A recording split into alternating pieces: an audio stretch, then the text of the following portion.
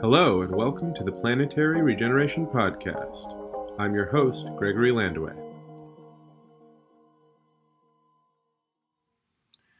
Welcome, folks. I am proud to present to you a PhD candidate at the Yale School of Forestry, focusing on environmental studies and doing amazing work with a project called Quick Carbon, Dan Kane, who is doing fantastic cutting-edge science around the quantification of carbon sequestered into healthy soils and bringing together cutting-edge technologies from new hardware, soil spectrometer technology that allows you to take distributed soil samples across a field at a fraction of the cost, as well as satellite remote sensing, drone, and other sort of multi-faceted data collection to try to bring the cost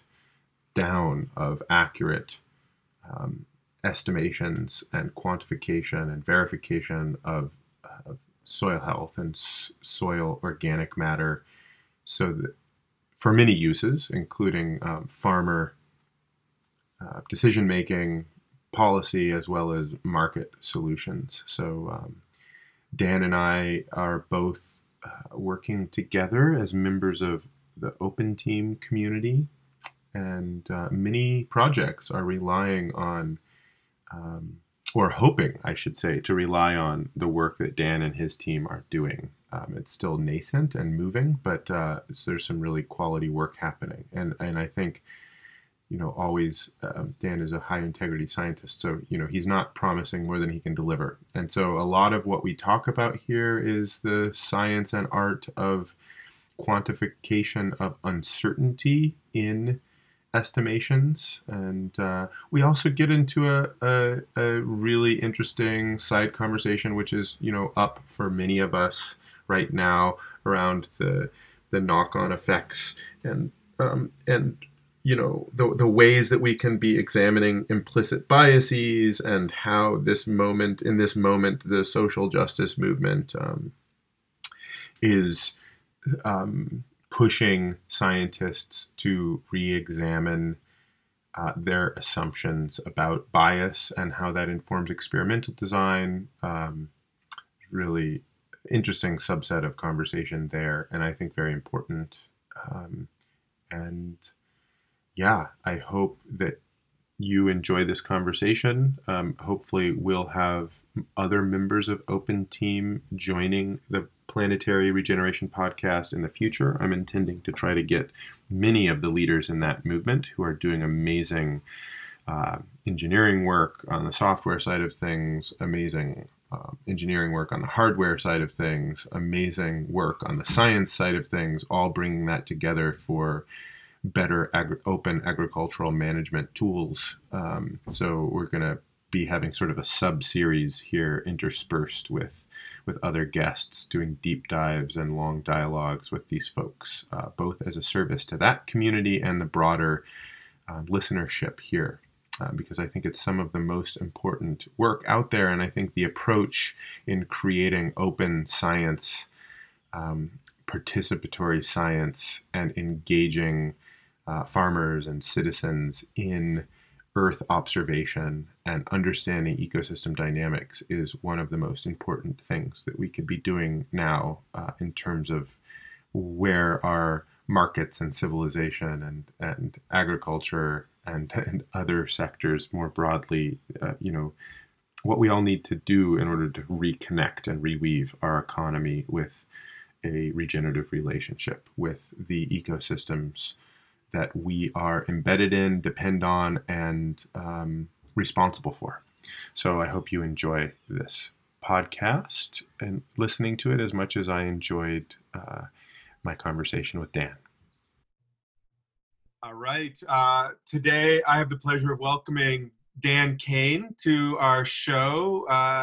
I'm really excited to chat, Dan. We've been sort of in a mutual orbit around the Open Team solar system. And even before that, before Open Team was really a thing, kind of, loosely crossing paths in a group of people who are really passionate about soil health and science. And yeah, I'm stoked to have you on. So thanks for joining.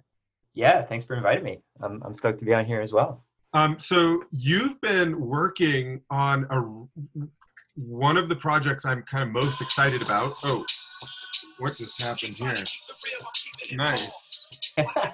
That's hilarious. Little RJD2 for the audience there. Oh, very nice. So you've been working on something that I've been really excited about called Quick Carbon. And yeah. I'd love it if you just started by doing a little bit of an overview of that. Sure. Maybe I'll do just like a little bit more framing for folks before we dive in over the deep end, which is people have heard me talking, and there's a giant, I think, community of people right now who understand the importance of soil. But how the hell do you know if it's getting healthier, if it's sequestering carbon? Yeah. How do you make claims? How do you make agreements? How do we base some sort of quantitative or qualitative, scientifically rigorous foundation for our discussions and agreements and markets and carbon? And so with that, I'll pass it over to you and tell us a little bit about Quick Carbon. Sure. Yeah. So the sort of, the one-liner for Quick Carbon, I describe it as a research and open technology project for developing accessible methods for monitoring soil carbon in particular, and sort of doing a lot of the important background research on how do we get to the point that we have methods that we feel confident in, or we sort of know their limits. And translating a lot of that research into actual technology tools that normal users could use. So you can imagine producers being able to download a smartphone app and move around their property and eventually be able to produce, maps of soil carbon or soil carbon stocks with the kind of ease that you would hope they could do easily without having to do, a ton of background training. And it's kind of a long path to get to that. It sort of started with some of my initial work as a master's student at Michigan State. I got really interested in soil carbon there and how it related to soil health and the resilience of ag systems, and just began to realize that there was sort of this gap between what academic researchers do and what's available to producers out in the world, and felt like there needed to be something sort of filled in there. And at the same time was getting really interested in open source science, both from the sort of, practice side, being sort of open about your methods, publishing data, things like that, documentation, as well as from the open source hardware side. And through that community met Greg Ostick, who's also within the Open Team universe, and Dan Travis, who were working at the time on the Photosync project. Just one building over at Michigan State. I had no idea they were there until my last year there, which was kind of funny. And we connected and just, formed a friendship. And then later when I started my PhD at Yale School of Environment, was able to sort of turn it into a project with the assistance of a lot of great folks at the UCross High Plains Stewardship Initiative that's at the school. They gave me some initial seed funding to get something started, and then we built it up into a larger project.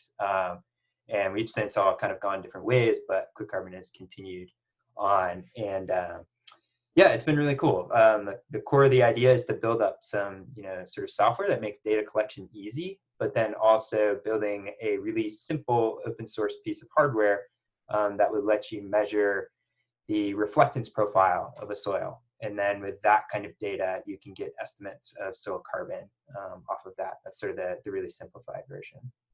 Cool. Well, so there was some stuff that you were talking about there that I'm really interested in parsing out and deepening my understanding of. One of them is part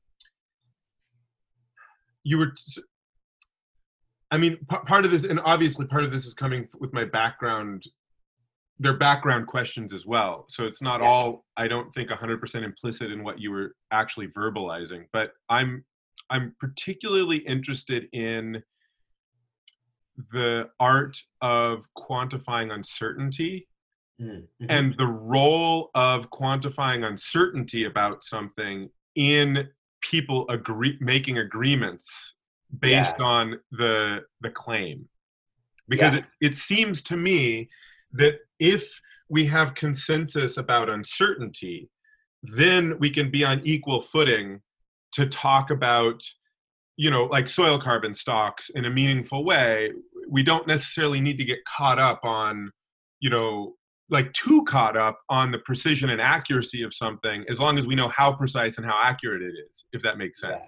And then gradually we can get better and better. We can get more precise and more accurate, but we don't necessarily need to hold up our policy or our markets or our decision making if we're pretty clear about the uncertainty and we have direction. And like we can basically generally say, we can go in a direction that's going to improve stocks or whatever, and we have uncertainty, an idea about uncertainty. Does that match your thinking?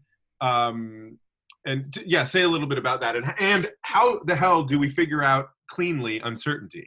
No, that definitely matches my thinking. I think that sort of where I see a lot of what this work, the point it's at right now is understanding sort of what are our comfortable bounds for uncertainty for all those different spaces you described, right? Soil health, the policy space, soil carbon markets. I think each of them is so nascent in certain ways that, we're trying to figure out in each instance, how accurate do we need to be and to sort of move forward, whatever move forward means in each of those different instances. And one from this sort of science side, I think there's, good agreement on the different points of uncertainty that are most important when you sort of move from a series of, point estimates. Basically I'm standing at a point in a field. I took a soil sample. I do some sort of measurement on it to determine soil carbon. And then a series of those that translate up into a full, farm level estimate of here's how many kilograms of carbon you have in your X number of acres. And a lot of that. Can I pause you for just a second? Sure. So when I'm seeing that, you sort of said you could do different types of measurement on a point. And so there's nested uncertainty here. There's like layers of uncertainty. So there could be uncertainty related to the style of lab or in-field test that you do related to that single point. And then you could have uncertainty related to the methodology, if it's like an even distribution of points or randomized points or points that are stratified according to, soil or topography, et cetera, et cetera. And all of those sort of like add layers of uncertainty, right? Yeah, It's kind exactly. of a way of thinking about this. Yeah, exactly. So I'd say sort of, the two major ones I would identify are what we might call sampling error. So where do you actually choose to place those points? And do you actually get a sort of proper representative sample of a whole field, right? The ideal situation would be that you go around and you just, sample the heck out of a place with, one sample every, meter, every half meter, something like that. But that kind of work is just completely impractical. So we'll never do that. So how do you get to the point where you can take, fewer samples, but you get a good representation? You don't miss that sort of, low spot in your field that's actually really carbon rich and makes up some huge percentage of the field's total stock or something like that. Well, it's long seemed to me that, maybe it is impractical to do a sample every meter everywhere, but maybe it's actually quite cost effective to do a sample every meter in some places. Yeah. And then correlate that data to places where you do much less. So that's where, for me, it sort of seems like there's lots of fighting about like what's the best methodology, what's the best protocol to use. But to me, the meta direction here, and I think this is where, we've had a couple conversations that have gotten quite exciting to me. The Yeah. meta science here, the opportunity is to systematize being able to compare many different approaches from the super expensive, super dense sampling that a research group might have to a, almost random scatter of Yeah. sampling that's over a huge area or something, and be able to infer some things about the relationships between different approaches. Totally. Yeah. And I think what's happening now, this is a key research question that at Quick Carbon we're super interested in too, is um, that sort of really dense sampling, not practical, but before you even step foot in the field, we have access to all kinds of information that might tell you or be really useful in deciding, okay, how do I get that representative sample? And that includes things like digital soil maps available in the US context through the USDA, all kinds of remote sensing data from different satellite platforms that give you information on vegetation, productivity, things like that. So where I think the research space is at is, there's a lot of people who've worked on this for years. There's a really great lab sort of group out of Australia that's made a lot of progress on this, is how do you use information like that before you even get into the field and before you even start sampling to make choices about where you sample that get you there. And so this is what's called stratification. Yeah, stratification, and there's all kinds of different kinds, and so where I think what's pretty interesting is I think a lot of the different soil carbon market efforts right now are really interested in a lot of them have this sort of blend of beginning to initiate markets as well as trying to do parallel research to make sure that they're doing things well. And a lot of them I think are pretty interested in doing some in-field work where the sort of literature, the papers, the research on these different stratification methods is there, but there's not a ton of it. And there's also not a ton of it in the US context, at least not at the farm scale. There's some that's at sort of larger scales that might be less relevant to what they're doing. So a lot of them I think are pretty interested right now in determining, okay, if you employ this method in this area, say you're in like the Corn Belt and the Central Plains or something like that, if you employ this stratification method in this area, what sort of uncertainty is reasonable to expect? Mm-hmm. Can we even get to that point? Can we use other like remote sensing data or digital soil maps ahead of time to estimate what the likely uncertainty is going to be? So it's pretty cool. I think we're at this point where in that side, there's a really kind of cool back and forth between the research community and the people who are sort of more on the practice side and trying to move markets forward to figure out, okay, what works best? How do we determine what works best? And then, groups like Open Team, and this is where I kind of see Quick Carbon, we're trying to sort of boundary span, bounce back and forth, is, okay, if we come to some sort of agreement around what works best, how do we then make that kind of method or that kind of practice really accessible to the people who would need to be able to do it?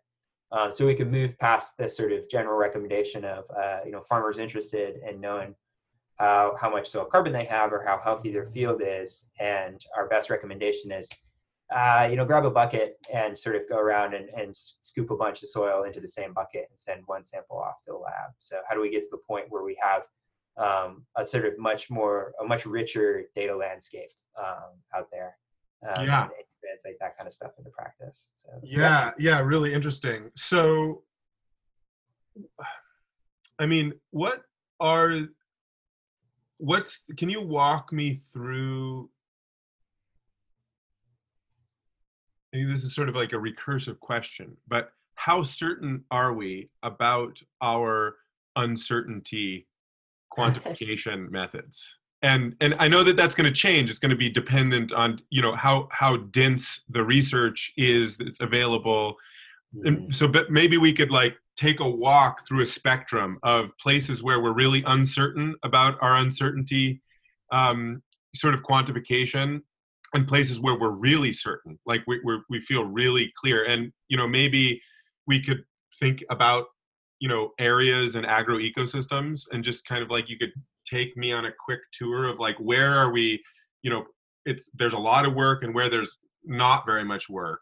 That'd be really interesting. Yeah, totally. Yeah. And yeah, I'm trying to think of how to tie it to specific geographies, but maybe, backing up a little bit, to give context on why those kinds of stratification methods work or don't work. I think it has a lot to do with basically our understanding of soil carbon and how it sticks around, and whether or not it does. Right. Because it's really interesting from a sort of biogeochemistry and ecology perspective that like soil carbon sticks around at all, right? Mm-hmm. It's basically decayed plant matter, partially decayed plant matter, and it's almost always like even the sort of most longest, sort of the most ancient types of soil carbon. And by ancient, I mean the sort of bits that have stayed around the longest. There's even research now suggesting that basically all of the above, all of it is vulnerable to being eaten by microbes and lost as CO2. So it's really interesting that any sticks around at all. And there's this, sort of a great, sort of a lot of cool research going on trying to determine, what predicts whether or not soil carbon will stick around in a given soil type. And this is the reason why there are like the World Resource Institute and other sort of like critics have come out and basically been like, soil carbon can't be a foundation for any sort of meaningful, climate action because there's too much uncertainty. We don't understand the mechanisms. It could all just disappear tomorrow. Yeah, I think that's true, and that is a sort of a lot of the critique around soil carbon as a natural climate solution, and it's well founded, especially too because when you consider we're sort of moving towards future climate scenarios, we don't have a really good understanding of how elevated temperatures, different precipitation patterns. Right. If it gets hot and dry, it could start a process whereby the ecosystem metabolizes essentially and off gases that soil carbon. Yeah. There's some cool stuff, and like my advisor's done some cool stuff on this where yes, we know that temperature might accelerate that process to some degree, but also there's sort of we can't forget that there are resource limitations that will also dictate how quickly we might lose soil carbon. But yeah, it's so dynamic, right? Because there's, on the other hand, you can build soil carbon. Yes. And there's good evidence of, practices and approaches to building soil carbon. And that then has a synergistic and positive feedback relationship with, and, at a global scale, that transforms the climate. And so there's like this complex mutual dynamic, I don't know what that type of, there's a dynamic, complex feedback relationship globally and and even at a local level between soil carbon content, soil health, weather, climate, atmospheric carbon, etc. So my frustration with the critique, the like WRI style critique is I'm kind of like, so what? Mm-hmm. So what? It seems as though there's no good scientific argument to say we shouldn't be concentrating on increasing soil health. Yeah. Right? That seems like it could be uncontroversial. What's controversial is how certain are we that it will stick around, under what conditions, etc. And part of that is because soil and the conditions that affect the soil are actually part of a whole system. Yeah, I think you're touching upon why at least like I personally, I think soil carbon is the coolest sort of topic thing to study, and why I've gone way down the rabbit hole on it. I think it's just super interesting from a variety of different perspectives. And yeah, I think the way I sort of, like the WRI critique and how this all sort of fits into larger conversations, my sort of stock response has become this, and that there's a lot of good research that suggests that the total amount that we've lost, over several thousand years of human activity in agriculture is substantial enough that on the list of natural climate solutions, Yeah. it should be something that we're focused on. And we've lost that through erosion, through oxidization, through erosion, tillage, will expose all of that oxidizes to attack from microbes, and you'll lose a lot. So all kinds of different, conversion of natural and semi-natural systems to croplands. No, I'm forgetting how much have we lost? What are the best estimates of soil carbon stock that we've lost? What's the spectrum here of? So the one that is the most recent estimate that was done by John Sanderman was the lead author on the paper, and full disclosure, John's on my committee. So, but the estimate was it's 130 petagrams, right? Yeah, I always forget what the right prefix is, but I believe it's 134 petagrams globally. And they that paper is super interesting. They did a lot of sort of comparing natural and managed systems and paired comparisons to come up with a sort of map of estimated loss across the world. And that translates to a pretty substantial portion of human emissions. So when you put it on the list, and when you look at some sort of assessments of different possible natural climate solutions and try and rank them, that compared to things like afforestation and stuff like that, which, afforestation is a natural climate solution that potentially has a lot of risk too. There's a ton of debate in that space right now about what's its real possible impact. It definitely falls out as one that's worth considering. So to kind of go back to that broader point, I think people are right to not sort of get too, as I've heard it described, I think by Phil Taylor at Mad Ag, this sort of soil carbon exuberance. It's good to sort of temper that, right? It's not going to be the silver bullet that saves us from ourselves. And I think you see a lot of enthusiasm because it fits this super nice narrative around, well, we can sort of correct the problems in some of our agricultural systems that are really resource inefficient and have degraded soils, and at the same time we can save ourselves from climate change. I think we're right. The critiques are right to not say that, like, yes, that's our path out of this. But it's sort of like at the same time we can make progress that is likely very useful for climate change. Yeah, and it's like a tempering of that exuberance, but it doesn't change the imperative, basically. Yeah, and then to your other point too is, and I was part of a research working group that put out a little opinion paper on this a few months ago, but we shouldn't let that sort of kind of tempering of the sort of soil carbon as a natural climate solution, we shouldn't sort of temper that exuberance so much that we also throw things like soil health initiatives out at the same time. There's good reason to believe that increasing soil organic carbon is just good for agricultural production to begin with. So that's a sort of good enough outcome on its own that we shouldn't be forgetting about that or sort of undermining broader programs or broader efforts to improve soils through accruing soil carbon, just because we're not totally certain that it's going to be the perfect natural climate solution that we want it to be. Well, and what's the down? I mean, my question is always, it may or may not be this massive climate solution. There's good evidence for it to be. There's some restraint and need to temper that exuberance, as you're saying, but it seems to me as though there's essentially zero downside risk to being all in on soil health and soil carbon.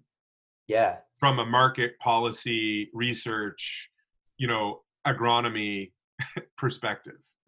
Yeah. I'd say. Am I wrong about that? Is there some blind spot that I have that there's some people who are like, no, there's this big downside. We need less soil carbon. That does something good for the world or farmers or. Totally. Yeah, no, I'd say by and large, there's pretty minimal downside risks. There's some, folks who are pointing out that there's a possibility that, like, in certain situations, you may begin to sort of accrue so much carbon that you end up with, like, what people might call a carbon bomb or something like that. That, like, a soil that is so rich that it might eventually become a net source rather than a net sink if Well, it certain eventually it will respire a little bit of that carbon that's totally. accrued. But that's Yeah, not. But that's like.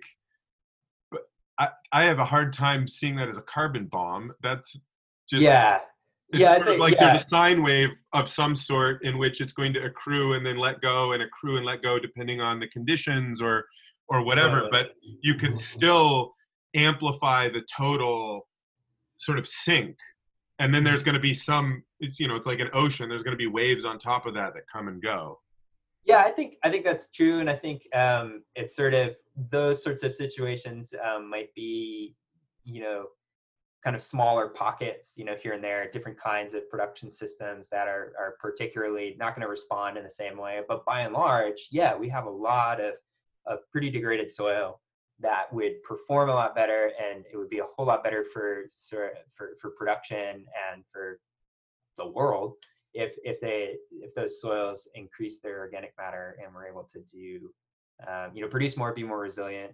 Another line of my research is on connecting soil carbon and soil organic matter to resilience to climate change. So there's potential benefits that way too, Right, in a because way. there's larger water holding Yep. capacity. Yeah. Better There's all rainwater sorts of knock on. infiltration. Yeah, more maybe more resilience in the sort of microbiome, soil microbiome, soil food web. Like there's just more efficiency to deal. At least there's hypotheses, sort of like Elaine Ingham style thinking, that if the more diversity you have in soil biome, the more efficient scarce trace minerals and other things can be sort of like shared and create healthy plants. Yeah, that's definitely that's an area of research I'm less familiar with. And yeah, there's a bit of a trap, I think, in ecology sometimes to translate biodiversity directly to outcomes all the time. But I think there's some cool work on how soil food web resilience and matter being a sort of key foundational resource for whole soil food webs. Increasing it can be really useful, really important. I remember reading sort of a counter, I think from maybe from Santa Fe Institute or somebody doing complexity science. I remember reading a paper that was talking about how there is sort of like a Goldilocks zone of diversity in most ecosystems, where when you go past that, it actually has, and I don't remember what metrics they were using to make judgments about sort of decreases of, I don't know. I always think of things in terms of, I guess my meta framework is kind of like global photosynthetic capacity. That's kind of like how I'm always thinking about things. It's like, what's the planet's and what's a particular bioregion's photosynthetic edge? Like, how much can we capture, and in what ways, and in what spectrums, and how does that relate to other things? And they were sort of talking about it, sort of a Goldilocks zone, that if you get too diverse, there's certain things that start to like work less well. But it's so, it's so, I can't comment at all in a rigorous way about that, because I don't even remember what the variables were they were talking about. Me neither, really. I sort of almost went down the rabbit hole on soil microbial ecology at one point, and it's always sort of tempting to do so, but sort of focused on other things. But suffice it to say, it's really interesting, and I'm sure there's people working on those kinds of topics and how they integrate into topics. And it's so fun to be able to project one's sort of social, utopian dreams into the somewhat esoteric and not well understood science, and be able to come up with beautiful explanations of exactly how everything should work, because it does over there. Totally, and I think that's often what happens. It would be super nice if this sort of really clean narrative around diversity improves resilience, improves this, that. And I think there's, possible evidence that it's true, but I think it is sometimes people really wanting it to sort of, because it would be this sort of beautiful narrative, right? That fits things really well. But it's good to at least to see that folks are working on those kinds of topics, and hopefully we'll have a more nuanced understanding. I think the other thing I realized is that it's really super context dependent, right? With biodiversity, and also dependent on sort of what is the outcome that you care most about. So to even go back to that question you're talking about of soil carbon and is there any downside risk? For a while I used to think like, no, there's not. And then started interacting with some folks who are super interested in protecting California rangelands. And there's a lot of enthusiasm for doing, compost applications, and rangelands are relatively low in carbon. If we do these sorts of practices, we're going to massively increase them. They could be a really important carbon sink. And they were really concerned because that meant that actually, if we do that, we may sort of shift the plant community in a whole way that has these cascading effects that we don't understand. And so I think moving forward, we'll have for sure debates like that too around, what kinds of landscapes is this most appropriate in? Is just net negative carbon balance the only thing we care about, or do we also need to manage natural systems for other kinds of things that we care about? Totally. Yeah. But and in order to have those thoughts well, yeah, I mean, it's an interesting, in order to have those thoughts well, we have to sort of think like a plant, like the planet, because there may be certain ecoregions that we choose, because we anthropocentrically, like, we are part of the system, and at the moment we're one way or another, our actions are sort of setting the tone, Yeah. So yeah, maybe we choose to have sort of less carbon efficient landscapes in certain regions in order to preserve or optimize for other things. That's totally. Yeah, wildflowers have their sort of value in and of themselves, and it makes me think of my wife works a lot on pollinator issues, and it was this paper that came out that made a huge splash in the field, where they realized that some degree of kind of pollinator conservation didn't actually translate into the type of fruit yield benefits that everybody was sort of premising their arguments on. So it was like this pollinator diversity and conservation is going to translate into this economic outcome, so that's why we should care about it. Some research suggested not really. It doesn't matter as much as perhaps we thought it did. And the sort of argument that a lot of the folks came up with out of that is, you know what, then we should just care about that sort of biodiversity and the diversity of these pollinators and bees, just because they have some sort of value in and of themselves. And if we don't pivot towards that argument, we sort of may potentially lose. So not everything has to have a sort of economically justifiable outcome to matter. It's the sort of short story. Yeah, totally. Well, and also there's like the length of the feedback cycle, or the connection, right? Because probably, although it's much harder to do science on, probably having diverse pollinator habitat and a more have agriculture nested in a larger system that's not agricultural and has its own cycles and diversity.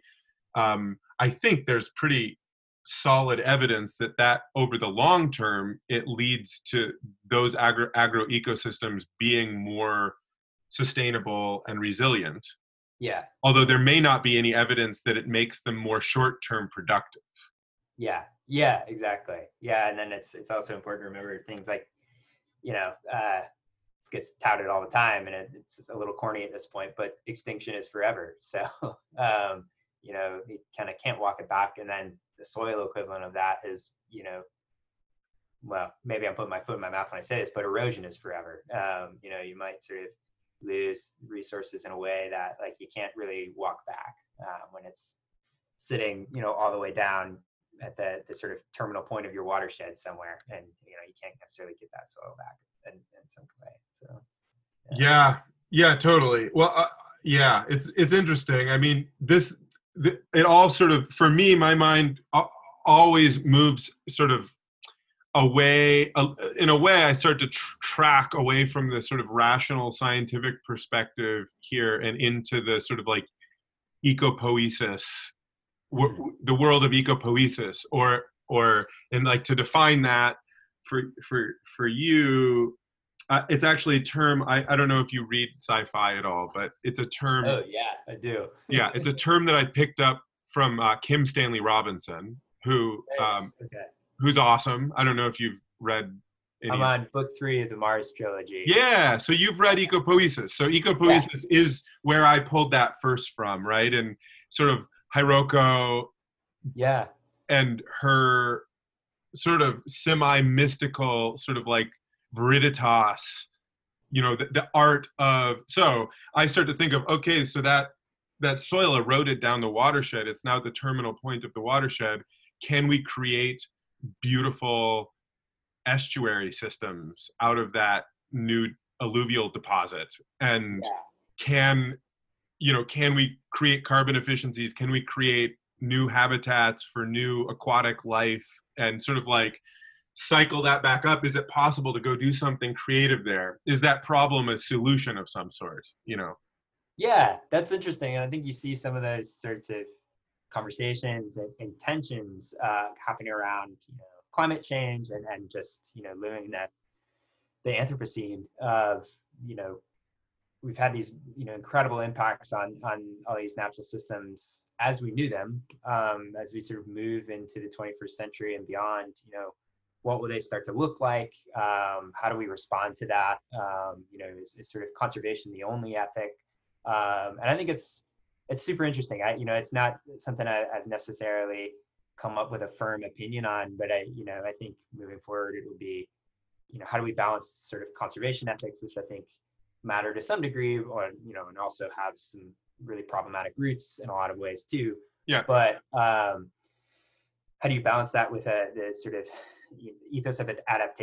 How do we get to a point where we're sort of dealing with the problems we have that we've created for ourselves? So totally. Word. I mean, that is a good, I mean, in a way, I think that's a good sort of dialectic to hold in terms of an ethical stance around conservation and adaptation, and what is a middle path. Like what's something that appropriately reconciles that, and probably has a lot to do with context and place. Totally. And you were bringing up culture. Like, are there cultural decisions that we're making? Are there intrinsic values that we're just committing to in a particular space that is just, we love this, so we're going to, value it. And it's interesting. I think of, California rangeland. I mean, I love ranching culture, but I always get a little sad about California ranching, to be honest. Oh. Or it's like, I mean, what that landscape used to be, my understanding of what that landscape, if you read like Kat Anderson's Tending the Wild. No, it's funny. I spent a decent amount of time in California, and I really should know more. You have to read Kat Anderson's Tending the Wild. Okay. It's so beautiful. It's about the Native American stewardship of that landscape. Yeah.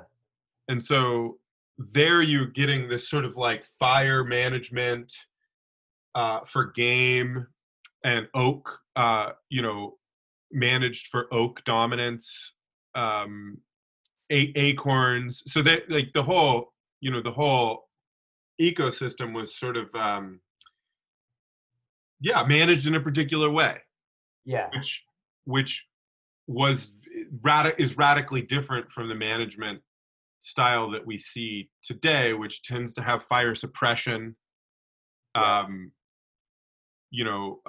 sort of cattle and rangeland centric in certain areas, vineyard centric in other areas, forestry, etc. So it's cool to think of.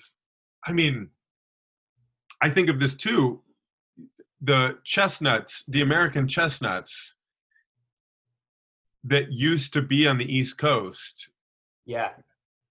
The sheer amount of calories that were produced by these, Chestnuts 500-year-old stands of old growth chestnuts was crazy. And so I just always think, if we were to say we have this mix of lifestyle, we want to be out and managing and with the landscape. Maybe that's part of the ranching ethos, is to have a relationship with the land. And obviously cattle, the relationship between humans and cattle is so old and beautiful. Yeah. And there's just such a tight bond there. We've been, at it together for a long time. So not to diminish that, but just what's the potential of a landscape in terms of, turning sun into abundance. And I always have the sense that a lot of those rangelands in California are not nearly achieving their potential. Yeah, and that's, really broadly too. I think that's all really interesting to think about too, and how this is something in particular over the past few weeks with the protests around George Floyd's murder and the sort of Black Lives Matter movement, and that sort of intersecting also with conversations around Native American sovereignty and things like that. That sort of broader intersection, it's got me sort of thinking way more about colonial roots of agriculture, particularly in the US, and the sort of roots in chattel slavery and everything like that, and more broadly about how the way we assess the value of different agricultural systems and our goals for them, are there ways that we should be reassessing that based on those histories, and if we're sort of trying to move towards sort of equity and justice, how do we sort of bring those sort of histories into those conversations and everything like that, and how does that also translate to, I think we could take a really, climate change is so pressing, right, as an issue, and natural climate solutions as a possible pathway seem interesting, but natural climate solutions are going to be rooted in all these sort of land management decisions we make. And the way we've made land management decisions in the past have been, pretty problematic in a lot of cases, right? And you don't even have to go back that far. You can look at, the sort of RED projects and other sorts of, carbon offset projects and things like that to see, ways in which we've just sort of reproduced problems of colonialism in new spaces. So I hope as we kind of go forward and within soil carbon as a topic particularly, we can figure out how to do that and do it well. And not sort of repeat the errors of the past, or even figure out how to leverage it for more just outcomes, and sort of totally well said. I mean, I think it's something I also think a lot about, and I actually I'm gonna be trying my best to start to steer the podcast towards some of the folks that I know that are doing really great work in that world, and kind of like weaving those voices of people who are holding a strong sort of living image of what land use looks like from, an indigenous lens, from an equity lens, reimagining landscapes and, in a way, markets, and how we cultivate and tend the earth when we're not trying to optimize for extraction to benefit an elite, which in some way we have about 10,000 years of agricultural and economic history of extractive agriculture to build surplus and distribute it and hold that for an elite. Yeah. And it sort of reached a fever pitch, and we're all, the sons and daughters and, other children of this in this moment. And we can kind of have a connection with the recent slavery and mechanization and all of these other attributes that sort of happened post Enlightenment. But I really think it's a much longer story than that. Yeah, agreed. And I don't know, for me personally, I'm trying to figure out at the moment, as a person who's like a scientist, and that feels like my vocation and my calling in a lot of ways. How do I do what I'm doing in service of that kind of work? And that's an interesting question. I'm trying to figure it out. So it's good to know others are interested in it too. And yeah, well, hopefully this can be a forum for that, because I'm also really passionate about that. So maybe we should do a little bit of a round, and then I'm hoping to have my friend Rowan White, who's an indigenous seed saver, and my friend Javier Carrera, who's an indigenous seed saver. And, those are people in my close orbit that have really beautiful and strong perspectives about this. And then I'm hopeful to start inviting other folks. And, maybe we can even create a little bit of a discussion forum, because I think listening is really important, discussing and kind of understanding, what does it look like to reimagine agriculture? What does it look like actually also, we have this pretension, I think, the Enlightenment values of science, like, and rational materialist approach to epistemology and how we know, has this sort of strange pretension of being value free. Yeah. But at the same time, it's not true. And we can see that even from sort of quantum mechanics sort of tells us that the observer changes the observed. Mm-hmm. And you can walk that back and apply a social lens, and you can be like, okay, well, my implicit biases are going to change the science. Yeah. And the science is going to change the engineering, and the engineering is going to change the world. And so therefore you get all the way back to this root, and we have to ask ourselves, what I think it's less, I come at it. I mean, I love the postmodern sort of perspective here, which it like rattles that tree and invites us to ask these critical questions. I also tend to be more, so I mean, maybe, I don't know if more is the right word, but at the end of the day, I also think we can't just be coffee house critics of ourselves. Yeah, that's true. Yeah.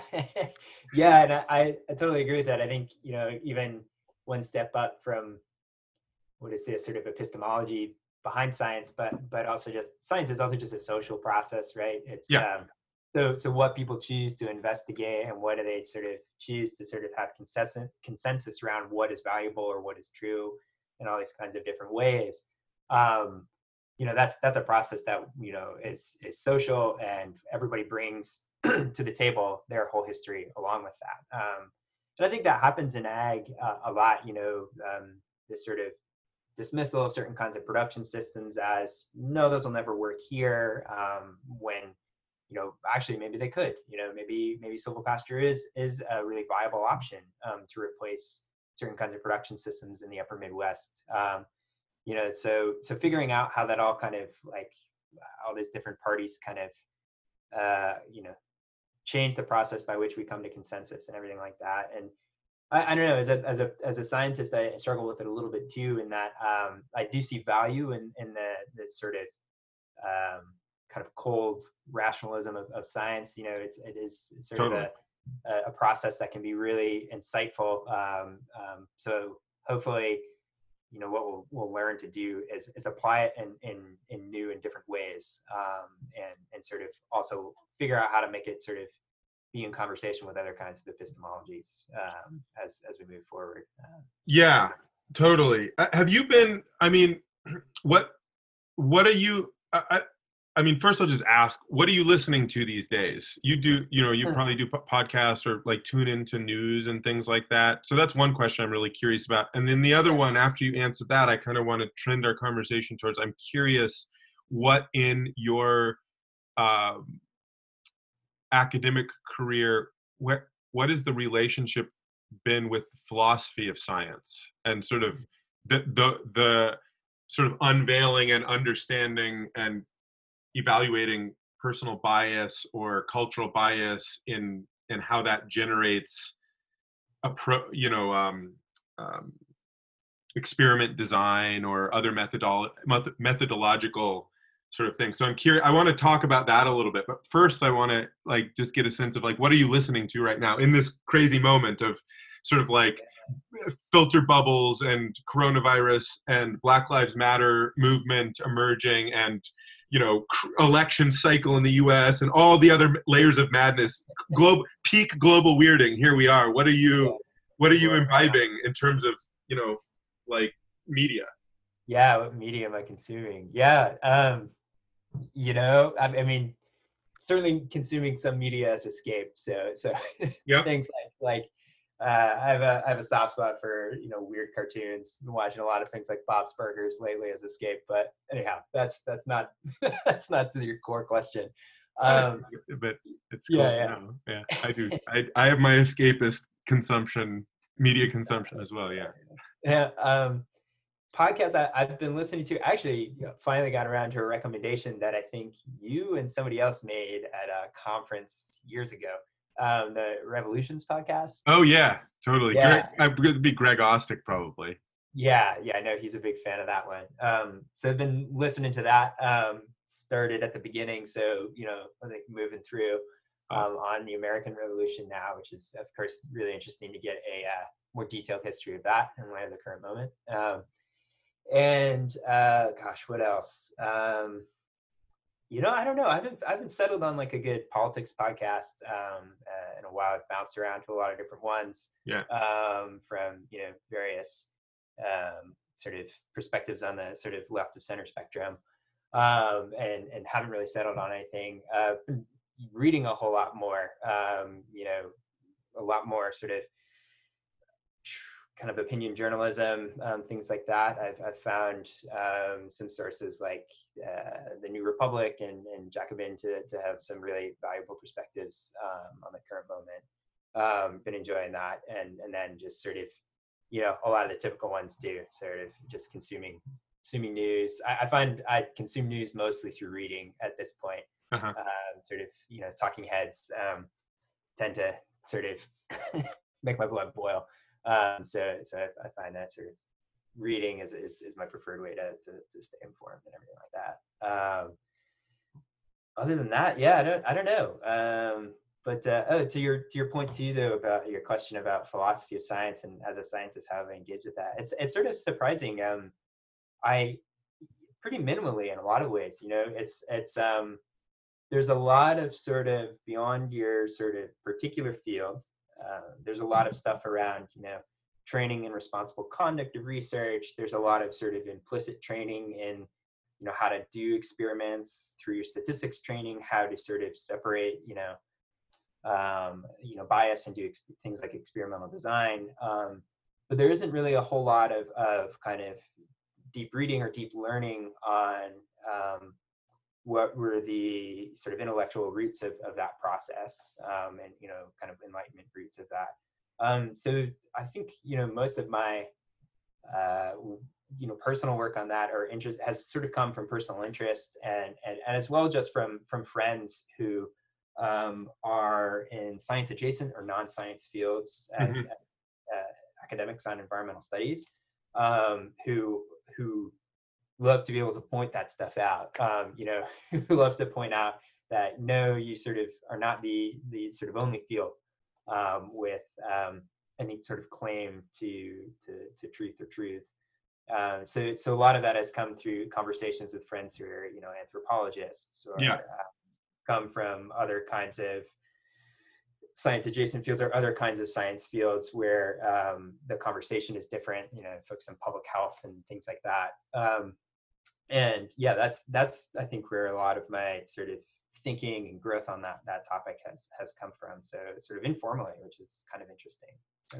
Yeah, I mean, that is interesting. That was kind of going to be my guess. I actually, I I did environmental science as an undergrad, and sort of interdisciplinary science, and atmospheric and terrestrial ecology. I was sort of trying to I did a little bit of everything, Yeah. but the reason why I didn't move further into a scientific direction for my, like a pure scientific direction for my master's degree, and then in life I kind of like drifted out of, way out of academic streams. But I had this moment of realization. I did a bunch of like ethics work in my environmental science program, and I started to realize that all of these people in academic scientific disciplines had never even taken an ethics class Yeah. or a philosophy of science class, and had never read Kuhn, or Yeah. didn't understand theories around paradigms, and hadn't like been forced to do any critical thinking about sort of like the layer deeper of social construction of the scientific method. And Yeah. I was just like, I'm out. I, I mean, and sometimes I regret that, and sometimes I don't. But I feel like that if I could like hand wave and like change some core piece of how in our country we approach science, it would be to make sure that people doing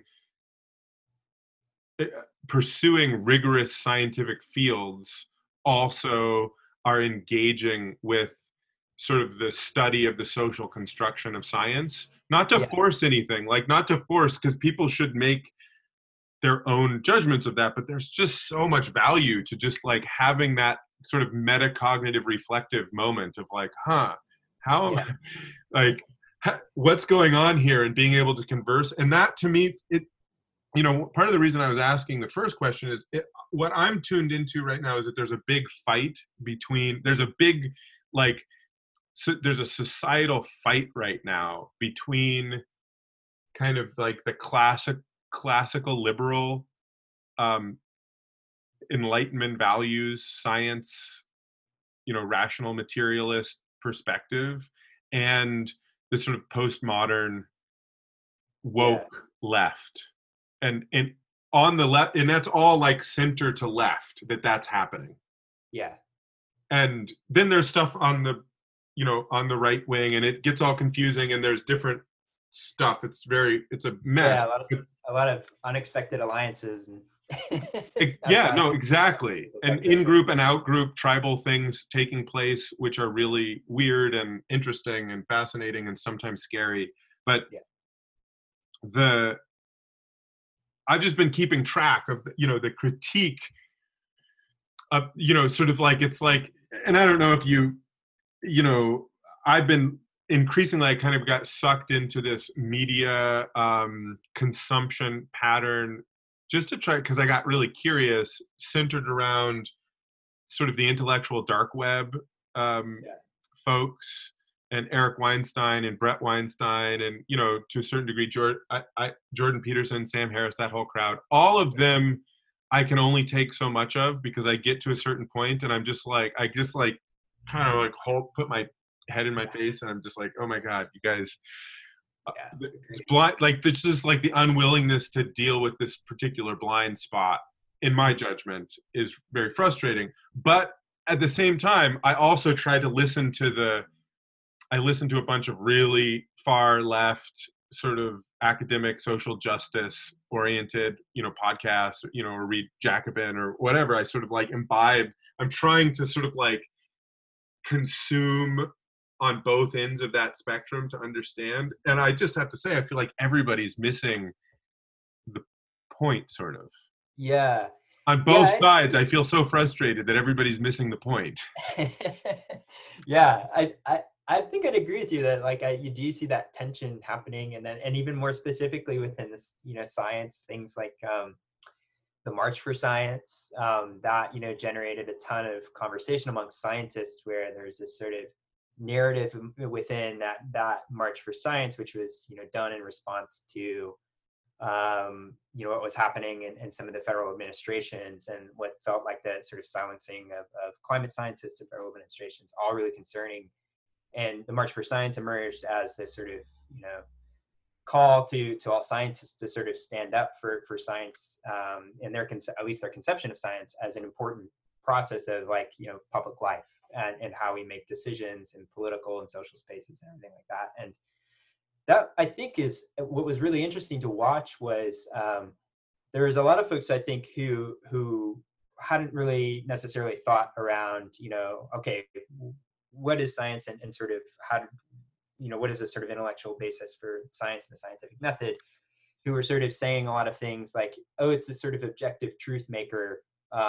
It should be something that we all agree upon and we all value equally, as a society, which, echoes, I think, as you were describing, this sort of very kind of Western, big L liberal, Yeah. kind of perception of things. And well, I think there's some value in that. It was just sort of interesting in that it generated this huge sort of conversation and tension amongst scientists. And I think a lot of folks, pivoted from that moment to really begin to examine, like, okay, how true is that statement? And, are there ways in which I have been blind to the fact that my particular field or my work is, socially constructed, and there's all the, ways that I should re-examine that. So I think the upshot of some of this conversation is that, like, you do see scientists beginning to think about that and evaluate that more. Like you, I wish there was sort of more of a kind of integration of that into curriculums. I think about my undergraduate science; it was so consumed with being able to get the necessary grounding in all these different fields. I was actually pre-medical for a while, so I did, like the whole chemistry track, the math track. The only track I didn't get to was physics. So I didn't really have much time for other classes, and that was just, I'm grateful for that grounding in all those different fields. That was really valuable. But it would have been also cool to have had some grounding in, philosophy of science. So I wish the same were true, especially as you move more into the graduate level. Because at the very least, even if you sort of come back around to, and I think about this for myself, come back around to a perspective of, no, this is still a really useful system of knowledge, and a useful way to learn. Understanding critiques of it makes you way more cognizant of potential blind spots, as well as, open to considering other ways of doing things. Like, from a very pragmatic standpoint, it's made me more open to considering different ways of doing experiments, or sort of how to coming to new conclusions. Whereas I might have thought before, no, it has to be done in a sort of controlled experiment setting, realizing that, like, our sort of interest in that was really driven by a particular form of logic models. We can move beyond that, especially when we have better, research tools and better capacity for doing things like handling data. Yeah, I think that sort of would be super valuable.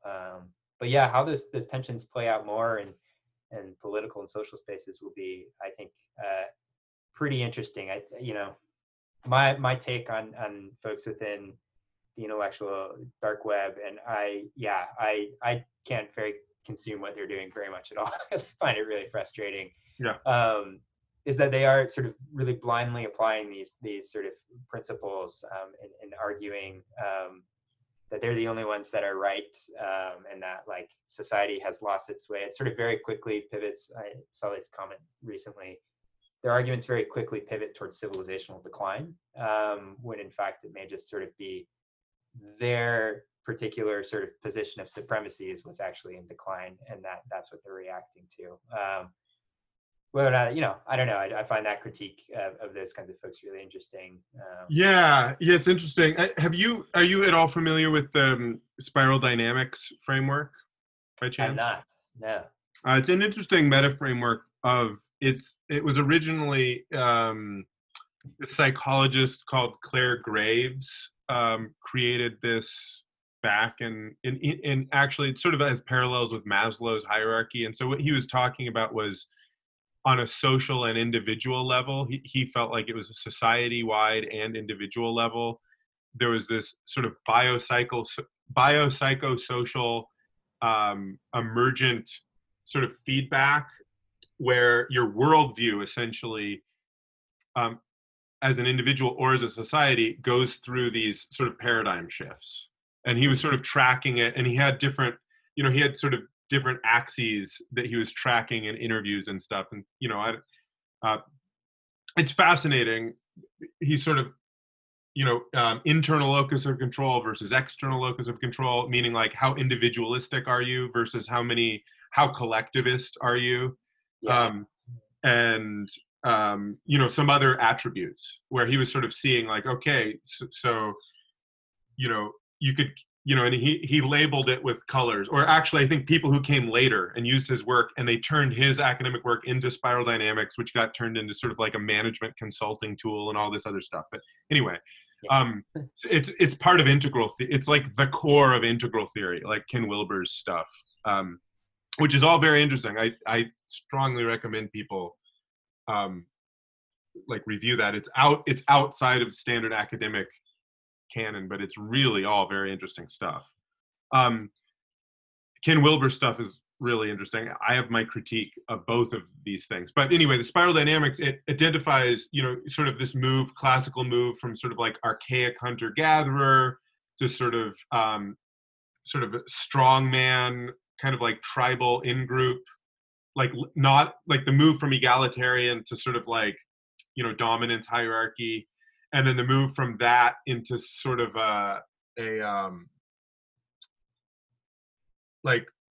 into dogma, like church, like dogma, like Catholic Church, like there's this dogma, whether it comes from a book or it comes from these people or whatever it is, there's sort of like hierarchy and dogma. And then from that, it goes to rational materialist, sort of liberal values, market, science, these sorts of things. And then from that, it goes to essentially postmodern, sort of like a re-evaluation of equality, like everyone's perspective matters equally. And so you can't, sort of create a complete reaction to any hierarchy. And each one of these rungs on this ladder reacts to the previous one. So it like can't see the value in the previous one or the next one.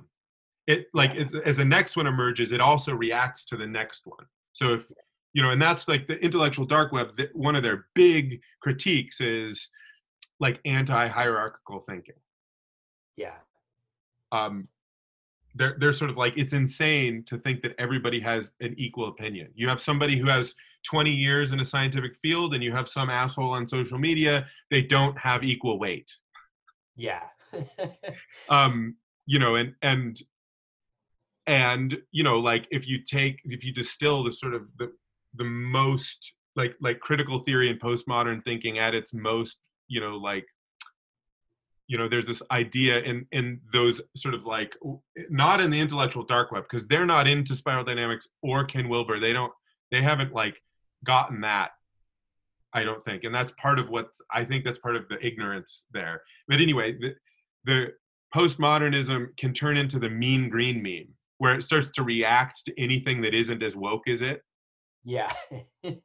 And then it basically it like fuses down with the dogmatic blue, and it almost starts to look like a weird church that's just sort of like saying things. And so you can sort of see it's a cool mental model. How true it actually is, I don't know. But the idea is that after that, there has to be a transcendence and an inclusion and so you actually have to, in order to get to the next level, which in spiral dynamics, there's this theoretical line. And once you pass above the green meme, this postmodern meme, you actually are no longer reactive to any of the worldviews. Yeah. So you start to just see them as interesting and cool and contextually relevant and, adapted. You're like, oh, wow, that's a perfect adaptation for those people. And I totally respect that's what they're doing. That's cool. I could speak their language. I can talk to them. I can hear them. And I can be like, oh, wow, I really respect your conservative sort of community approach. And it generates all these good things for you. And I like, that's great, but what about this? So you can start to talk to people without fighting in a way.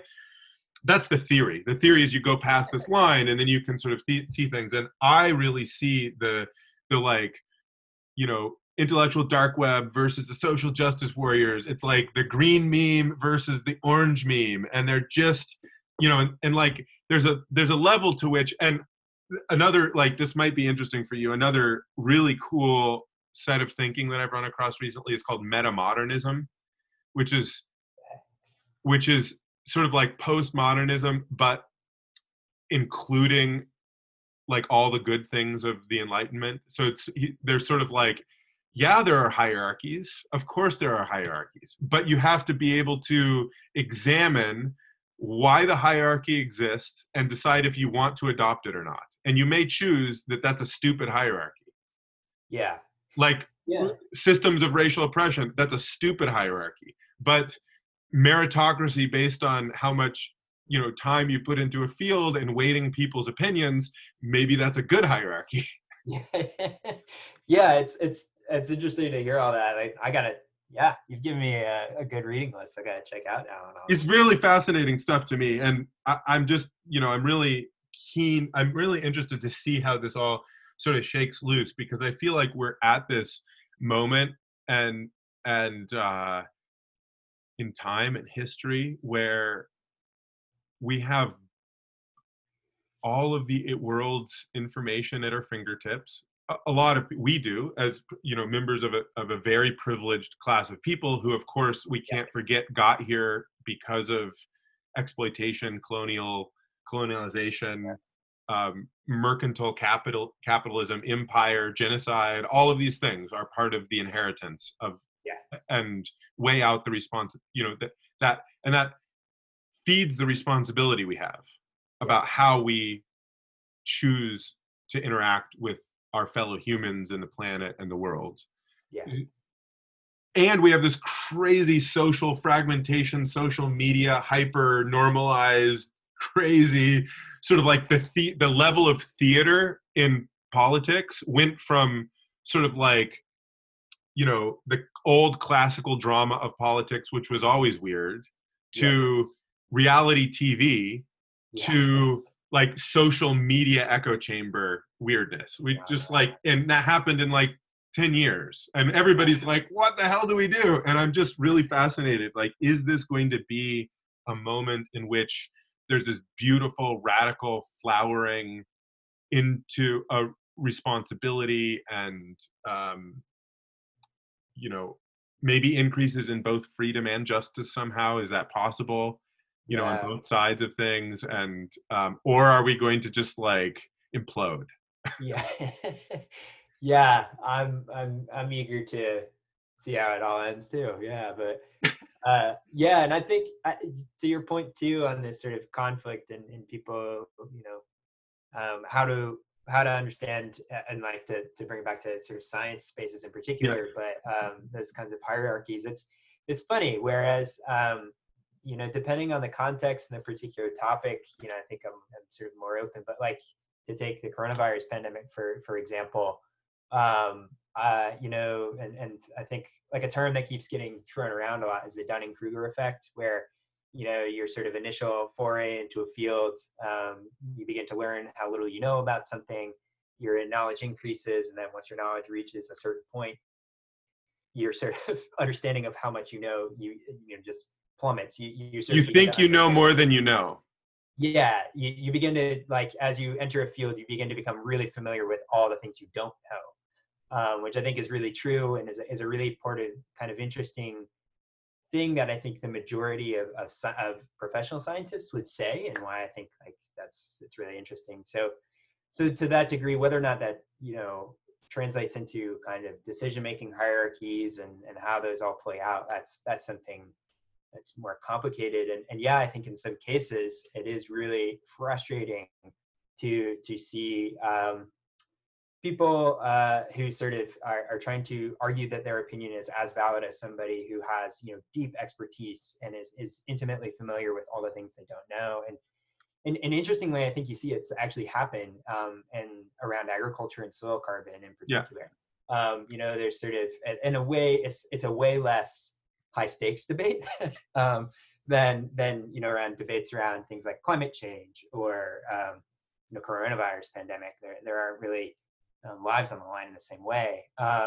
But sort of there are, though, because it relates to both in the long. It's not an immediate feedback loop, but true. If our agriculture fails because of how we because of our policy and our market relationship and our inability to value public goods and internalize costs and all that stuff. create Yeah, a solid, so it is somewhat high stakes. I would that's true. argue. I push back on that a little bit. That's true. That's a fair point. Yeah, different timelines there, so the conversations feel different. I'll say that maybe. Yeah. And I think it's just sort of interesting. You see that happen in the same way. And honestly, I think to kind of bring it full circle, one of my motivations for open science and in particular is feeling like making the sort of process of learning and the process of generating knowledge more accessible to all kinds of different folks, sort of closes some of those gaps in a way. So I don't want to be the person who is a gatekeeper and says, no, this production system you say is so incredible. No, it's not actually that incredible because I read XYZ papers, or like I know, somebody who did an experiment. Totally.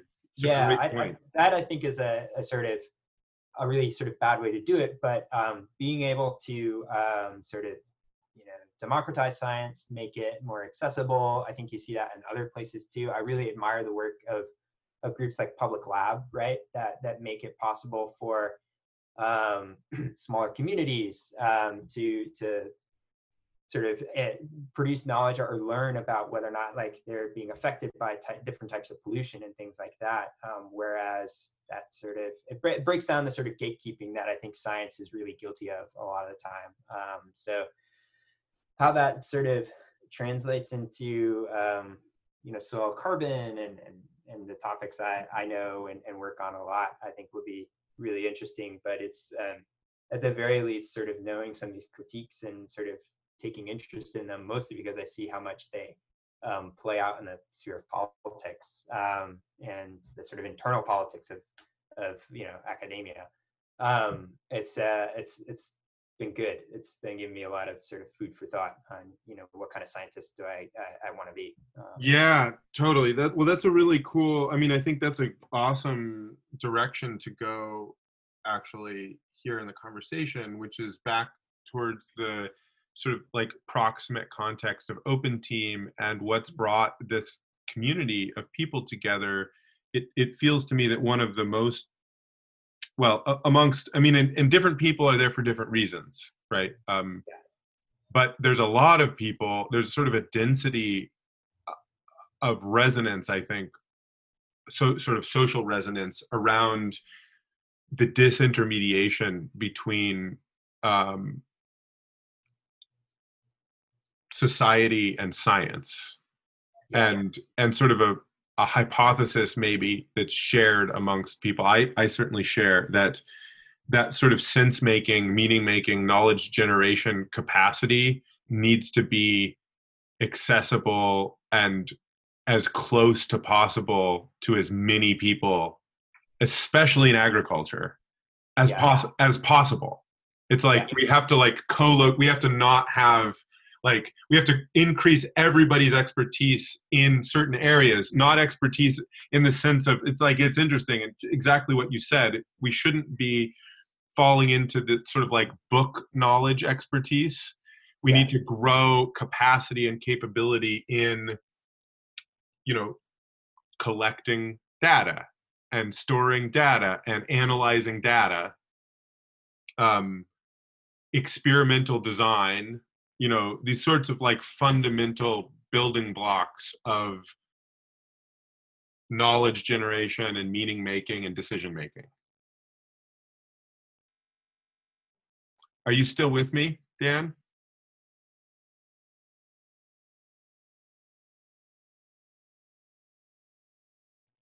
I can see you again. Did I lose you for a second?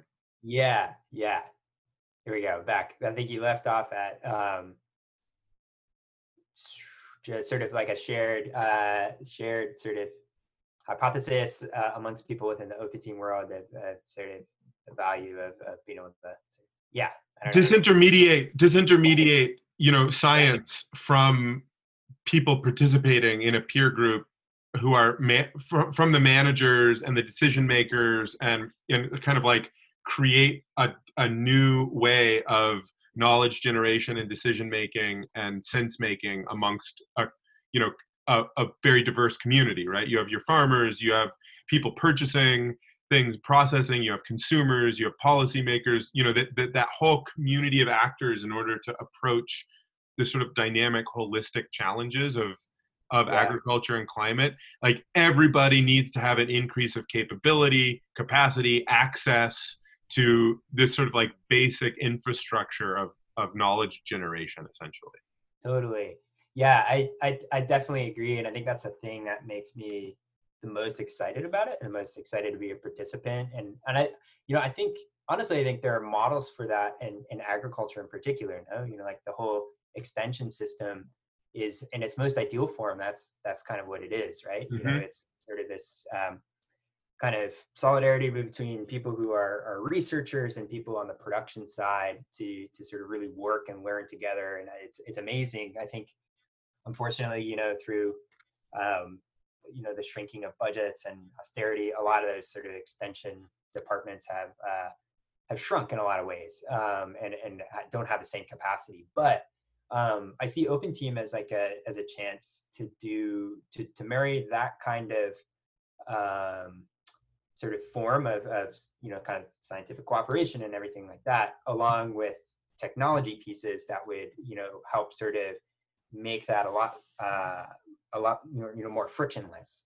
And that, to me, I think is just really cool and really exciting. And also just for me, also one of the sort of really practical reasons I got interested in this is just knowing that I don't know that we'll necessarily get some satisfactory answers to a lot of the really sticky questions around topics like which production systems are most valuable for XYZ reasons, which methods for assessing soil carbon stocks are that have the least uncertainty.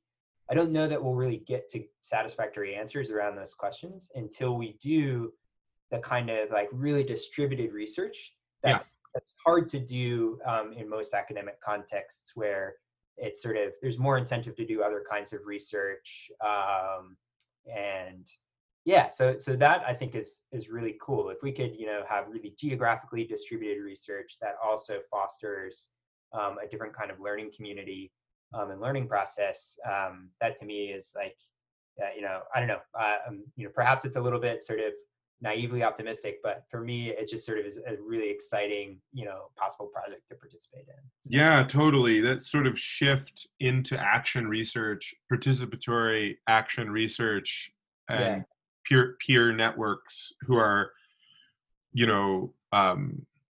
collecting data and, lowering the bar also to analyze that data. I mean, I think that's very resonant. I mean, that's also why we're excited about Open Team and has been really a core pillar of Regen Network's perspective, is just sort of, from our perspective, I mean, there's a couple of things here to just like anchor in my mind around, kind of telling you and telling everybody else, telling the world sort of in a way, our wariness about being all in on the commodification of carbon in the way that sort of like Nori is unabashedly all in on just like, all we're doing is commodifying carbon and we don't care about anything else. I've been very wary of that for a variety of different reasons. We talked about some of that in terms of, sort of like context, implicit biases, like how do you, are we imposing kind of like a particular set of colonial brained sort of like solutions, and then where does that go if it intersects with the Amazon rainforest or whatever. So anyway, so I have like that going on, and then at the same time we have these sets of intractable or they're not intractable actually, but they require us to do participatory complex sort of action research in over broad areas in order to be able to have any kind of understanding about ecological state in a meaningful way. You just simply can't do it with like, an ivory tower approach. Yeah.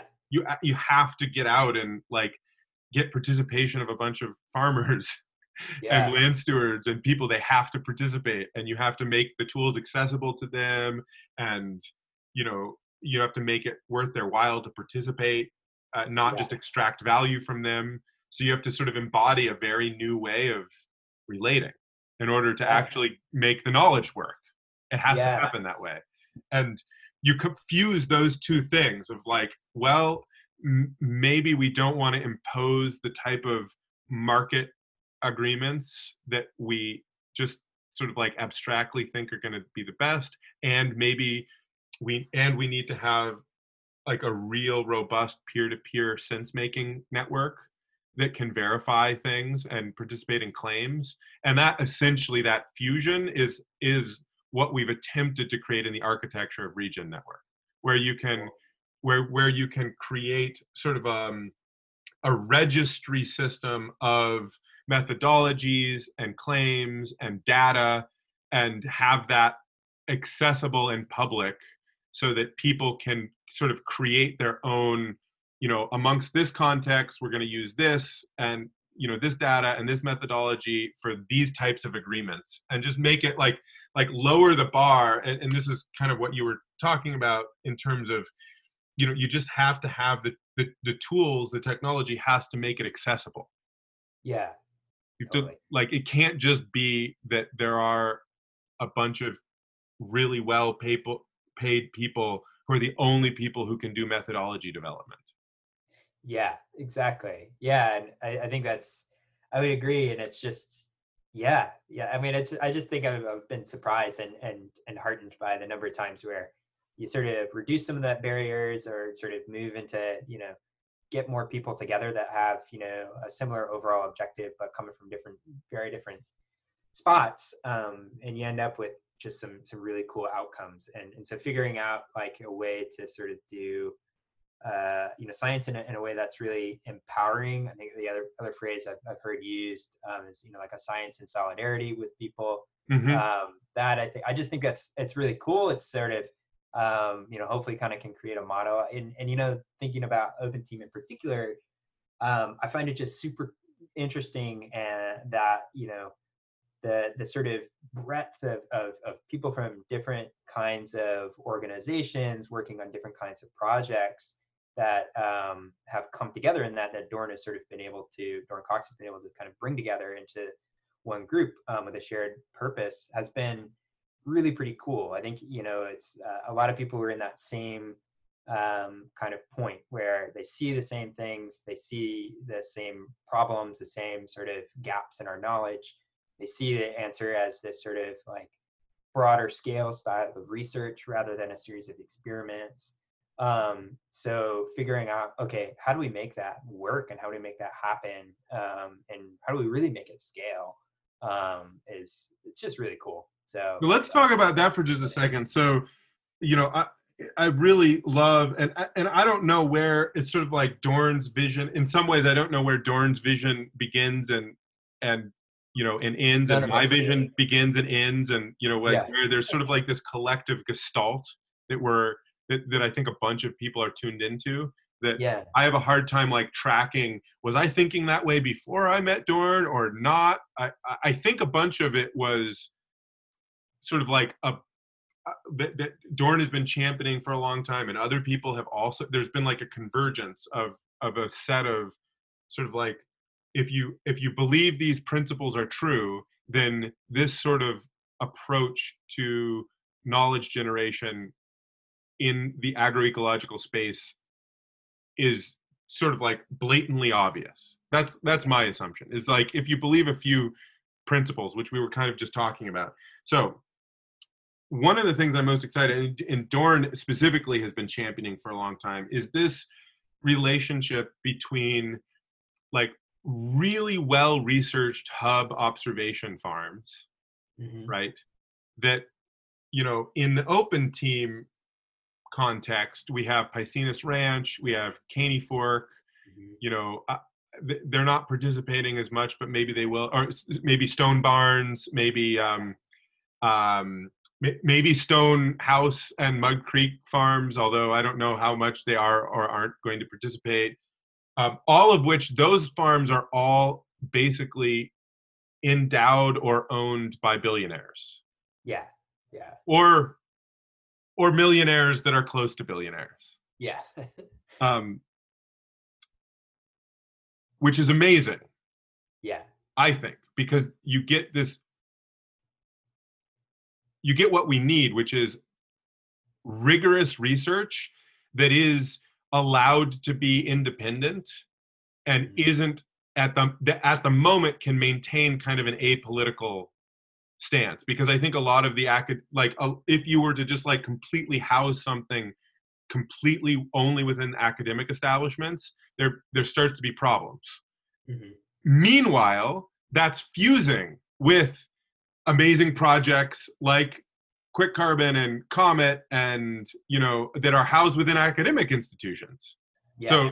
So there's this cool balancing act, right? You have these independent, privately financed things, and then you have the like sort of the academic institutions, and then you have a big network of farmers, and then you've got private corporate interests like General Mills and Danone and Stonyfield. Stonyfield's done amazing work in all of this. So it's like what really strikes me is that on their own, any one of these sort of like types of actors would be completely unable to create the type of breadth and participation needed to get their own needs met. Yeah, exactly. Yeah, and it ends up being just from like a perspective of a scientist and someone who's had to sort of build experiments before and all that kind of stuff. Being able to have a sort of network where you have sort of differing levels of intensity that you can sort of engage with questions on, like these hub farms where if we decide as a group, like, okay, there's this question that we know is just going to take a lot of effort to answer and a lot of sort of continued work and monitoring, those are there as an option versus ones where a more distributed sort of approach with a lot of different kinds of systems and geographies and soil types represented is better. Sort of being able to have that kind of fluidity to do different kinds of things to answer questions in different ways, I think is really cool. I think just as a personally, I think a lot of scientists would be pretty excited about that. Totally. And to have a data commons where, Yeah, maybe it's not a universal data commons, but the data has a shared format, shared ontologies, and yeah, shared protocols for access. So whether you need to pay for it or have certain permissions or, fulfill some agreement in order to access it, that stuff all, I mean, I think take it for granted. It's not just going to be that everybody's private data is out there, but the interoperability and the sort of like the common pool resource of that, data that goes really deep in a place and data that's spread out wide over, a place. yeah, And yeah, I mean, fusing that with, newly available and newly cheap, Earth observation, satellite data, multispectral imagery, and a bunch of new things coming online on the hardware side of things. It starts yeah, to be. I'm just like, wow, this is going to be the golden age of. There's about to. We're on the cusp, or we're already in the like this a scientific explosion, a knowledge explosion of ecology, essentially. yeah, yeah. I'm equally excited about it. I think it's cool. It's fun also to be sort of, and just really challenging also to sort of be at that point though too, where okay, how do we do this and do it right, or Yeah. do it in a way that like down the line we're not kicking ourselves, and things like that. And that part's really really fun if a bit of a brain teaser. Like what sort of data formats and ontologies, that's you can make decisions now that are really end up being kind of important way down the line. So yeah, I just think about the sort of like the amount of work that's been done in the past. Agricultural research has a really long storied history. There's a lot of experiments that have been going on for a really long time. A lot of foundational classical stats was developed in the ag context, which is super interesting. Hmm. So being able to sort of figure out how to kind of blend that type of stuff in with a sort of new style and recognize that, we're in a field that is really applied, and that there's Yeah. this sort of huge working landscape that could also become a place where we learn in different ways than we've learned previously. I think we've always learned from those working landscapes, but in a really different model. That's just cool. It's I really love Doran's one-liner of like turning every farm into a research farm. I find that to be sort of Yep. a pretty good encapsulation of things and really motivating. So Yeah, totally. And able to act on the collective intelligence of a giant network of sense totally. making. So like I am both a research farm and I have access as a farmer to, the cutting edge of understanding about soil health and climate and, all these different variables, probably yield and, crop information, intercropping information, all these things. That's, I believe it has the potential to, I mean, this is sort of gets into some of the esoteric stuff. And actually, Dorn and I talked about this on our podcast together, but Mm. just sort of like, what does it look like? It's one of the foundational pieces you were referring to earlier, which is the historical context of agriculture. In the historical context of agriculture, farmers have oftentimes over the last 10,000 years essentially been slaves of one sort or another. Mm-hmm. Mm-hmm. Either technically or in all but name or in complex economic relationships that don't give them options or whatever it is. Yeah. How do we sort of like venerate and uplift farmers to become the pillars of society that are producing the most important public goods, clean air, clean water, climate risk mitigation, adaptation. Yeah. Like all the most important things are basic food, fuel, fiber, medicine, all of the most important things of civilization, farmers are responsible for. Yeah. So what does it look like for them to have, standing of a doctor, of a scientist, of an engineer, of all of these people? Like, what does that look like? What does that transition look like? And to me, that's sort of like a fundamental, an unspoken but fundamental aspect of what we're doing in Open Team, basically. Yeah, I think, to me, it feels like that same, I think you described it just a moment ago as a shared gestalt of sort of or motivation. And I think that I find that to be true. I think in a lot of conversations with different people who are participating, in various ways, you come roundabout to some of the same ideas. Yeah. Which are,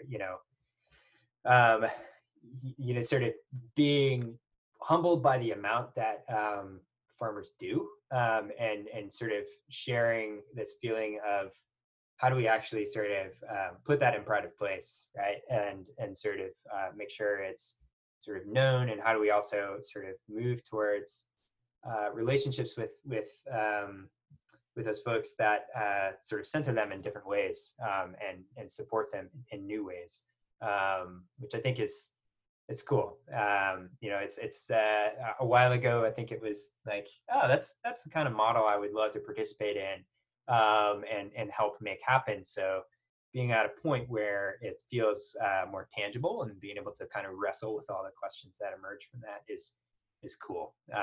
Feels like we're almost there, right? It's like, yeah. I think it's coming online. It's starting to move. I mean, how much are you pulling from Open Team generated data in your work right now? Yeah. So, I mean, it's funny, a number of the key hub farms that are part of Open Team or will be part of Open Team are folks that I previously worked with or had have collected data at their locations. So some of that sort of foundational data from those locations is what I've worked with to do some of the really preliminary work with Quick Carbon. I think in future, hopefully as like things get spun up and we come up with some sort of agreed upon procedures and infrastructure to be able to actually just ingest a lot of information and reach out to people and set up collaborations the right way. I can imagine a lot of that data would be like hugely useful, because a lot of what I'm doing is really rooted in MRV monitoring methods for soil carbon and verifying which ones work or don't work and understanding the sort of limits on their uncertainty. I've come to the sort of conclusion that like really the best way to do that would be able to have it like a lot of information spread from a lot of different locations. Yeah. So I actually have data from, okay, this production system where the topography looks like this, it's this soil type, it's this geological history. Here's how that method works there versus this other place that is way more homogeneous and has a completely different kind of soil. How does this method work there? That I see as the best empirical path towards the kinds of answers I'm looking for. Yeah. So I could see, the kinds of data databases that Open Team would be capable of generating, especially if we like are really thoughtful at the outset on how do we sort of set this stuff up and generate the most useful data. I'd just be massive. I think it would just be really, really cool. Otherwise, it's the kind of from scratch effort that like you'd have to do like something like Soil Health Partnership, right? Which is an amazing project where they've partnered with a bunch of farms on the ground to do a set of distributive experiments. But it's that amount of effort is huge. So if Open Team can sort of set something up similar that is pretty accessible to a variety of different kinds of scientists and is in conversation with the producers. I from a research perspective, it could be hugely useful for me in my particular work. So. How are we doing with that, do you think? I mean, how are we actually doing in survey? Because I think that so clearly is what we need to do. And sometimes I feel as though at least I lose the forest for the trees, so to speak, sometimes. And I get the sense maybe that's a shared experience because it is so technical and there's so many different moving pieces. And, we're working on, just getting these two tools to talk to each other is a whole thing. And then, you do that over and over again. So sort of zooming out at the pattern level of what you just laid out, which is this vision of essentially what I would call the world's biggest scientific instrument. Yeah, I think we're getting there for certain. I mean, I've definitely had that same experience where I felt like I was like way lost on like okay, how do we even set these like the right field methods up for this or that, and way lost on that and losing some bigger picture, and just the experience too of like it's a huge group with a lot of people with different motivations for participating. So a big part of how do you sort of work within a context like that is just like getting to know each other, learning like what are these different motivations and how do they do and don't match, and how do you, based on that, how do you come to the right sort of setup. So I think it's taken longer than I anticipated, but I'm not frustrated by that anymore. I think I've just sort of realized, this is the kind of thing that like broad community-based efforts just require. So, how do we do that and sort of manage that process? And also, how do we manage that process though, so that we also don't get attrition, right? Where people are sort of like, well, I can't really see like what the big picture is, so it's not worth my time or something like that. I think figuring out how to do that, and while also not doing the opposite of that, to wherein we say, oh no, let us solve this problem, and then come back and someone says, that's not why I wanted to participate, or no, I don't want to do it for that reason, or you're asking me to do more than I can. So figuring out how to do that has been a huge learning process, but it's been really interesting. So I don't know. I think we had that sort of big full group meeting a little while ago, and I came away from that meeting having felt like, okay, I sort of can see the bigger picture again now, and where we're moving towards. So yeah, it's happening. motivation for continued more focused work in the area where I can be most useful. Yeah. So I mean, I know this is maybe a taboo question to ask, but when are you publishing? Yeah. Oh gosh, that's a good question. For my Quick Carbon work, hopefully very soon. Yeah, I've done to get into the weeds a little bit on some of that. We did this huge effort in 2018, gathered a ton of soil samples and a ton of data. Mm-hmm. And just through that whole process, though, like, took a lot of what our site had built in both the hardware and software side, and just broke it to smithereens. Yeah, Like ran it figured through out the all ringer. the different Yeah. ways we had been overconfident and things like that, from a variety of different perspectives. So a lot of what I've been doing in the sort of interim between then is working with our side to do things like, okay, the data we gathered isn't clean for this reason. We had some trouble with just electronics. So can we fix that so we can sort of get some better data retroactively? So Plus you it's can just, reverse engineer it essentially, like understand what the interference was and then filter yeah, it basically. yeah, exactly. So being able to do some of that, and also just a huge volume of work, and then people moving in different directions. So it's definitely been slower than I would like, but it's also been a kind of a labor of love, and I've been trying to be really meticulous also because I don't want to sort of inflate people's hopes. Right, we're at this moment where something like what we're doing in Quick Carbon, people are really enthused about, which is awesome and really humbling. But I also don't want to lead them astray and say that we have this solution for you that's going to open up this whole world. So I've been trying to be sure, in my process, which is I've also had to learn a lot of stuff along the way around all this stuff from a sort of stats and machine learning perspective, Mm-hmm. how they apply to what I'm doing, from a perspective of, soil science, all those kinds of different things, to be able to be sure that I'm doing things, well or correctly, and stuff like that. So, yeah, I think though it's at the point where the sort of outcomes from a lot of that initial work I feel good about, and I've fully examined all my different blind spots, done a lot of sort of revision and things like that. It's come a Mm-hmm. long way since like the first version I had done in like 2017, before the 2018 field season.